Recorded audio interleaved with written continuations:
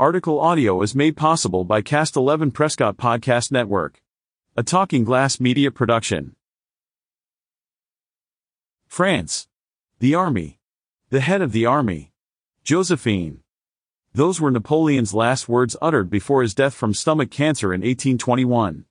And it is these themes that run through Ridley Scott's latest historical war epic, Napoleon, following the self-made French emperor from his early military successes to his eventual defeat and exile.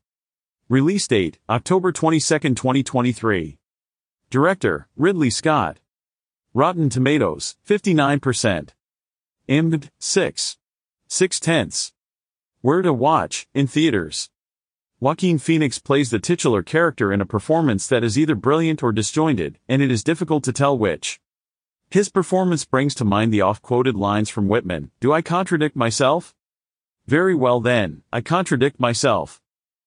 I am large, I contain multitudes." At its best, Phoenix's acting unravels the complex contradictions of one of France's greatest military strategists and political leaders, who is simultaneously the same man who led to the coining of the phrase Napoleon complex. The film is ambitious, packing a lot into its 2.5-hour runtime, serving as a loosely connected highlight reel of key moments from Napoleon's life, framed by love letters written to his first wife, Josephine, Vanessa Kirby.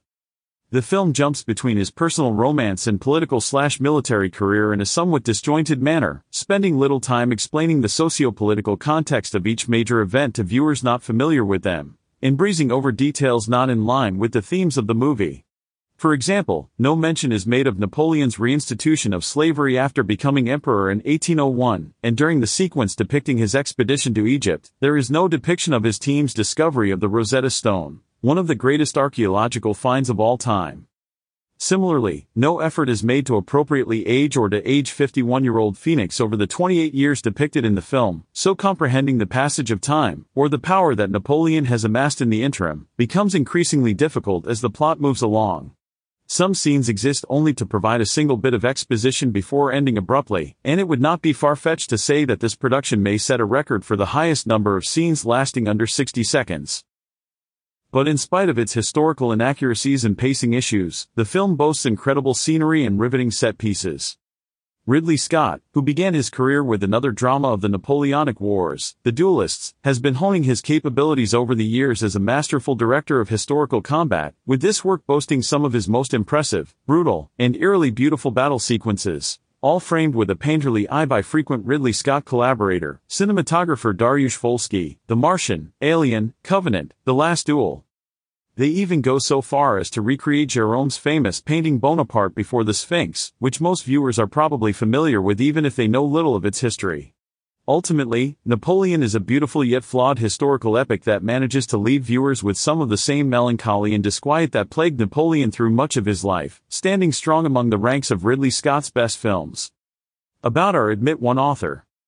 Isaac Frankel is a freelance writer and content creator specializing in reviews and analysis of cinema, interactive media, and mythological storytelling.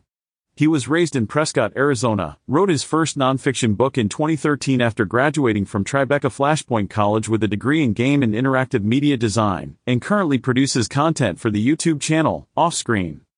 More of his work and current projects can be found at www.isaachfrankel.com. Read more stories from dining, entertainment, recreation, and travel on signalsaz.com.